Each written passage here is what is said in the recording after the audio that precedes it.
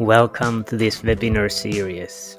Physical Activity Researcher Podcast and International Society for Physical Activity and Health, ISPA, have started a collaboration. We have edited their webinars to audio-only podcast versions, so you can listen them also on the go. Some of the talks refer quite a bit to the slides, so if you want to later check them also, you can find the webinar versions on ISPA's YouTube channel. Our mission is to advance science and share scientific knowledge, so if your organization has relevant webinars or lectures and would like to get more audience to them, please let us know. But without further ado, let's jump to the webinar. So what we have coming up next is Dr. Ben Mahler. He is a postdoctoral researcher based at the University of Leicester.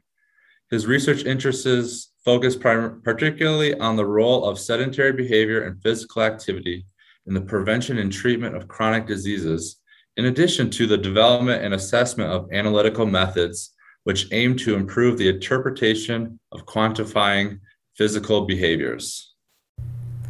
Hi, my name's Ben Mahler and I'm a postdoc researcher based at the University of Leicester in the UK. My research focuses on the role of sedentary behaviour and physical activity in the prevention and management of chronic diseases. As part of that, I work within a small group based at Leicester specialising in accelerometer data. So my talk today is going to focus on the processing of sedentary behaviour data, but also including some data handling and cleaning procedures that are important to consider. So, as Jen referred to in her talk, posture is an important component of sedentary behaviour. Now, plenty of studies using accelerometers worn on the wrist or hip might refer to inactivity, which is time spent below a particular acceleration threshold during waking hours. But the ability to determine sedentary behaviour based on the posture is really limited to thigh-worn devices. A study last year was published and reported that if you wear a wrist device and a thigh device at the same time, the wrist device still underreports sedentary behaviour by approximately an hour, which is quite a large bias for our field of research. So my talk today is going to focus on the ActivePAL, which is widely used in the field of sedentary behaviour research. However, I will stress here that you could wear any accelerometer, any triaxial accelerometer on the thigh to measure the same outcomes. In fact, our research group earlier this year published a paper where we compared 4 different accelerometers, one of them being the ActivePAL, that were all worn on the thigh at the same time, and found that the postural outcomes such as sitting, standing and stepping were similar across the devices. So you don't exclusively need to use the ActivePAL. So for those of you entirely new to this type of data, if we asked a participant to wear an ActivePAL, for example, for a 7-day period, we would be generating files that were approximately 8 to 10 megabytes in size. But then if we were to then decompress this into the raw data format, as you get with a lot of other wrist-based devices, these files can be up to 300 megabytes each in size. So one of the first data handling considerations is really the amount of storage that you need based on the amount of participants and the number of times that you're going to see them, because this can quickly amass to quite a large storage demand. So the data itself can come in a raw format. However, there is plenty of options now with the software or softwares to generate alternate ways of packaging the data. So you can go right from raw based data to epoch based data, where the data is summarized for every 5, 15 or 60 seconds, and then event based data, which is summarized purely by when an event or a behavior type changes. Different software uses different formats of this data, so some will need the raw data, others just use the event-based, or you might write your own that just uses an epoch-based data format. I've just given a few examples here of some of the software available that I've used or that I'm aware of. So there is the proprietary software. So for example, ActivePal again has its own software suite where you can download the data but also generate these types of outputs that I just mentioned. You also have software like Acti4, which is available on request through ProPass, and that uses a MATLAB compiler to run. That uses the raw data as well.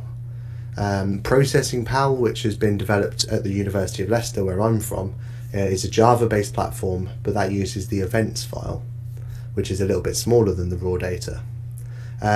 You will also see in some publications reference to in-house processing, which would simply be someone developing their own algorithms or their own functions to actually generate the variables of interest themselves. And there are other ones that I haven't mentioned, which I don't have time to today. But I'm going to focus on Processing Pal because that's the one that we use within the University of Leicester and the one that I'm most familiar with. So when we've sorted out the device that we would intend to use for our data collection, and we've gathered our data and we've got it all ready on our computer ready to run, we're ready to process it. And this stage can vary drastically in terms of the time commitment based on the approach that we use. I just want to point out that although we're gathering objective data, it's very common now in the cleaning of the data that we do apply some level of subjectivity. And we'll explain that and explore that as we go through the demonstrations. It's really important that all the procedures that we use are explained in a transparent manner in our methods, because it can mean the difference between comparing results from two different studies based on how you deal with this data before you analyse it. So thinking back to the definition of sedentary behaviour, we said that it's done in a waking state. So the first thing that's important to us really is to separate the waking and non-waking data. So what you quite often see in the software, or at least with the approach, is that we will either use an algorithm to try and automatically detect where that sleep might have occurred, or we will rely on a sleep diary. So we'll ask the participant to write down when they went to bed, when they fell asleep, and also when they woke up. There are some problems with this diary. Obviously you're relying on people accurately writing this down, and it's quite often in some studies that you might really struggle to get that level of information back, or you might not get it back from one participant at all. And if you don't, how do you then deal with their data? Do you completely ignore it, or do you use something like an algorithm to predict when they might have been asleep? So I mean, a recent paper by Carlson earlier this year actually compared a sleep diary to two different algorithms. One of them is the Processing Pal algorithm, and another one was from the ActivePal software itself. And they found that the agreement between those two algorithms and what someone actually writes down was between 89 and 95%. So it seems to be fairly accurate, and especially seeing as it saves a lot of time to run through these algorithms.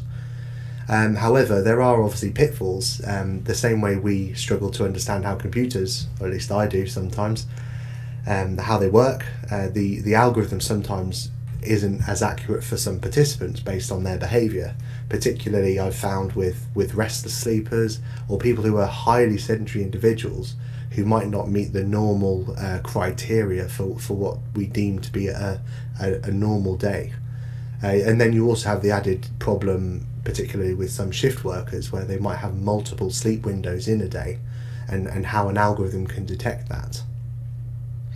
So the important thing to point out is that the algorithm or the diary, neither of them will be perfect. So what Carlson recommends within their paper was that a blended approach of the two is probably for the best. So what we'll do when we go through our software is show how we use an algorithm, but then we also refer to the sleep diary, and we really do just check the quality of the algorithm in terms of how it's performing, and see whether we want to make some manual adjustments based on what the person has told us. So the approach I'm going to talk about is the approach mentioned in Winkler in 2016. So this was where they validated their algorithm for identifying the sleep window, and it's based on a few criteria. So the first criteria is that it looks for at least a 5-hour period of continuous sitting, and we then assume that is the participant sleeping. So it finds that 5-hour window, and then what it does after that iteratively is looks at the maybe 15 or 30-minute windows either side of that 5-hour block to extend the sleep until it finds patterns of normal waking behaviour. And there's also some other caveats. So if someone takes less than 20 steps, then that would allow the algorithm to assume it was just sleep that was briefly interrupted, for example. Or if it was followed by, if someone woke up but then sat for more than 30 minutes in a continuous bout, then they probably are still asleep. And the typical sort of criteria that we use for a valid day in our participants is that they've taken at least 500 steps over a 24-hour period, and also that there's at least 10 hours of waking wear. So that's just it's not based on anything other than what we know about human behaviour, and these are the sorts of things when we look at the software that you can see that you might change these based on the population of interest. So here I've opened up Processing Pal, which runs through Java, and what we'll do is I'll just show you a few files and how we would run through that process of applying an algorithm and then determining how well the algorithm performed. So there's just 3 participants that I'll include here. We can see down on the left here, before we actually hit the Analyze button to run the algorithm, we can actually change the criteria of how we want that algorithm to behave. So this 300 minutes for the longest bout is that 5-hour window that I just mentioned, and you can see things like this 20-step break, which I also mentioned. So if someone wakes up in the middle of the night to go to the toilet and they take less than 20 steps, then the sleeping window won't be interrupted. We typically always ignore the first and last day of our data analysis as well, because we start the data recording in the middle of the day, and we're only interested in 24-hour behaviours. And then lastly, there's this validation settings at the bottom. So I just mentioned 2 of these, which is that a 24-hour window should have 500 steps completed within that 24-hour window, and then there should also be a minimum of 10 hours waking data. Finally, we also put this cap on that you can only spend 95% within one activity during the day, because to stand up for 95% of the day is unlikely, and therefore is probably the case that the participant has just left the device laid a certain way so that the posture says they're standing when in reality they're not wearing the device. So these can be changed, and you might change them based on your population and what you know. For example, if you have a very frail population, the minimum number of steps might actually be lower than 500, just based on their inability to engage in much physical activity. So that's all customizable. We'll then hit Analyze, and this will just run those 3 files nice and quickly. And what we do at this stage is we run straight to the heat maps, and what we're going to do is look at how this algorithm has performed for us. So we can see with this participant, all their waking hours data is in this heat map on the left, and all their sleeping data is on the right. So going from midnight up to 5:45, we can see the participant seems to be waking up around that sort of time, Monday to Friday, which makes sense to us because these were in office workers that did work Monday to Friday. We see that they had a lie-in on the Saturday, Sunday, also on the Friday there as well. And then we see that their sleep times when they're going to bed is between 10:30, 10ish and 11.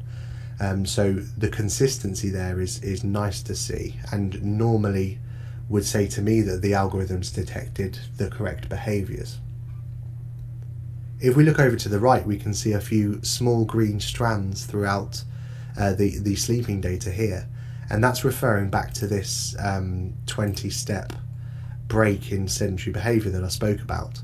So on the Saturday here, we can see that the participant has probably woken up at about 4:30 to use the toilet and then gone back to sleep for another few hours.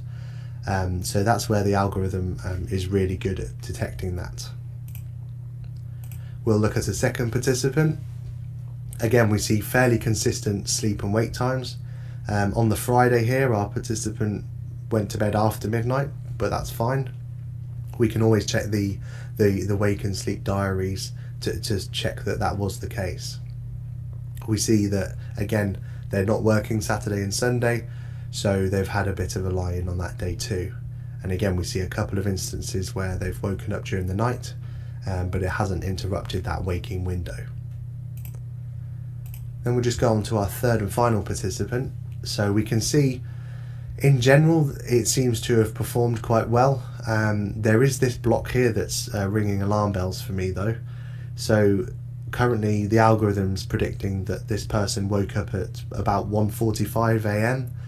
And stayed awake until 11 o'clock. Now, based on what we see on their other days, they've woken up closer to 6 a.m. and that's when there's the next level amount of steps here. So the likelihood is here that this participant took more than 20 steps when they went to the toilet or let the dog out, and therefore the waking window wasn't carried further. So within the software, this is where the subjectivity part comes into play. If we're measuring sedentary behaviour, currently for this day, the participant has just under 4 hours extra sedentary behaviour because the algorithm deems this to be waking behaviour. So that's quite a large bias there. So in this case, I would look to check their diary, and assuming that they'd put 5:45 as their waking hours, I would then seek to manually adjust this so that it was correct. So there is a simple function in here. I won't go into how to do it, but you can essentially find where the behavior occurred and tell the software that we want to mark that particular time frame as sleep. So I'll add that, I'll click on update, and then hopefully when we go back to our heat map, when I hit refresh, that window's now been removed and taken over to the sleeping window. So I'm much more happy about that. There are some instances up here later on for this participant as well, where they might have either been sat watching television, which was quite common in this group, or they might have actually been asleep but just woken up a few times in the night. So I might check that in my diary as well as I'm going through this. So once we've made any manual corrections that we need to do, we've now got the data in a state where we're happy that the waking data has been segregated from the sleeping data. And what I've done here is I've pulled up the proposed ProPass accelerometry construct, which was published last year. This is a really useful resource that I refer to normally weekly when I'm dealing with this kind of data, just to remind myself about the possibilities of what could be done. So we see in dimension E here, there's a biological state, and this is what we've just done. So we've separated wake time from sleep time. If we then look at the top, we can look at intensity zones. So although we've got sitting being the main focus of this talk, there's obviously also standing and stepping of various intensities and running as well. So we can look across different intensity thresholds.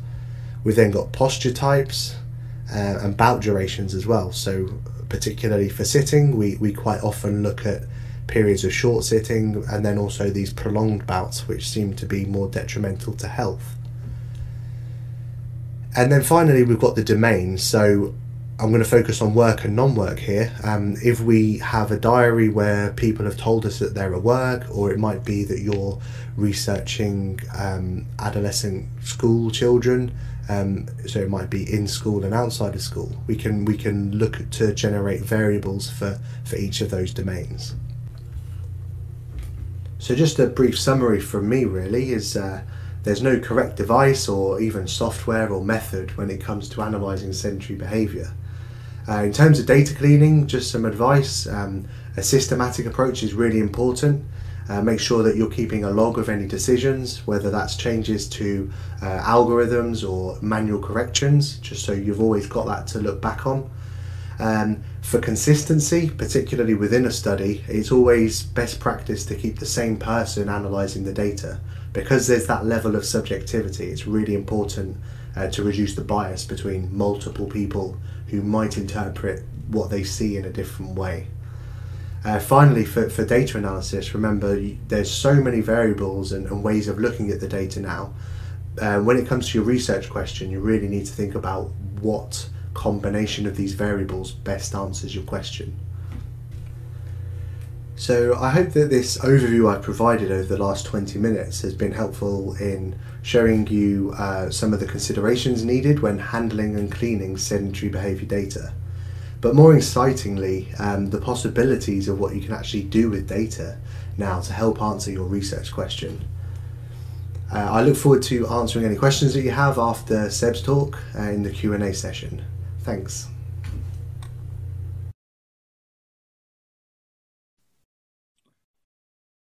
Thank you, Dr. Miller. That was a great presentation on how to handle data and different aspects of consideration. Is there a published consensus on what aspects of data cleaning should be reported in the methods section? Or is there a consensus on what level of transparency needs to be published? Good question. So I've provided a link to a paper by Charlotte Edwardson which spoke about specifically with the ActivePal, using that, and that does provide some information about the type of detail you should provide with your methods in order for the data to be reproducible. So you're looking at things like minimal wear time, so what a valid day looks like.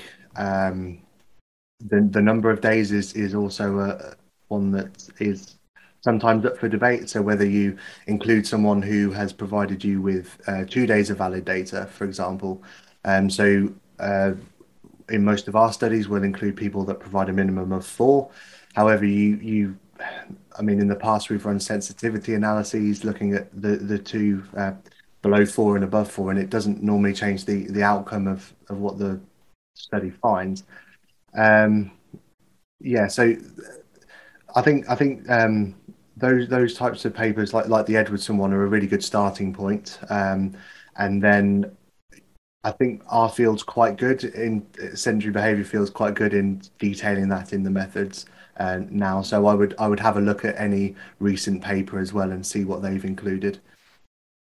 Great. And then the software that you showed us, does it require any prior knowledge in coding, or can we we pick it up off the street and just start clicking and playing with it? Yeah, so I just had a brief chat with Audrey about this in the Zoom chat. So Processing Pal and other software like Active4 basically hide the code for you now. So even going back 3 or 4 years, Processing Pal itself was an algorithm that you had to run through Stata. So it's all, a big document full of code, if you like. But that's now hidden. So there's now a user interface, and you saw me using it. Although I'm changing different variables, I'm not having to write long streams of code. So in my opinion, that's really good. It's made it much more accessible to research groups that don't have expert knowledge in whatever coding syntax that their institution has. So Processing Pal and Active4 definitely don't use it. You also have Pal Technologies, which have their own software that allows that. Great, thank you very much. Thanks for joining us this week on Physical Activity Researcher Podcast. If you like the show, make sure you never miss an episode by subscribing or following the show on Twitter. This podcast is made possible by listeners like you. Thank you for your support. If you found value in the show, we would really appreciate a rating on Apple Podcast or whichever app you're using. Or if you would, in a real old school way, simply tell a friend about the show. It would be a great help for us. We have a fantastic lineup of guests for forthcoming episodes, so be sure to tune in. Thank you all for your support and have a great day.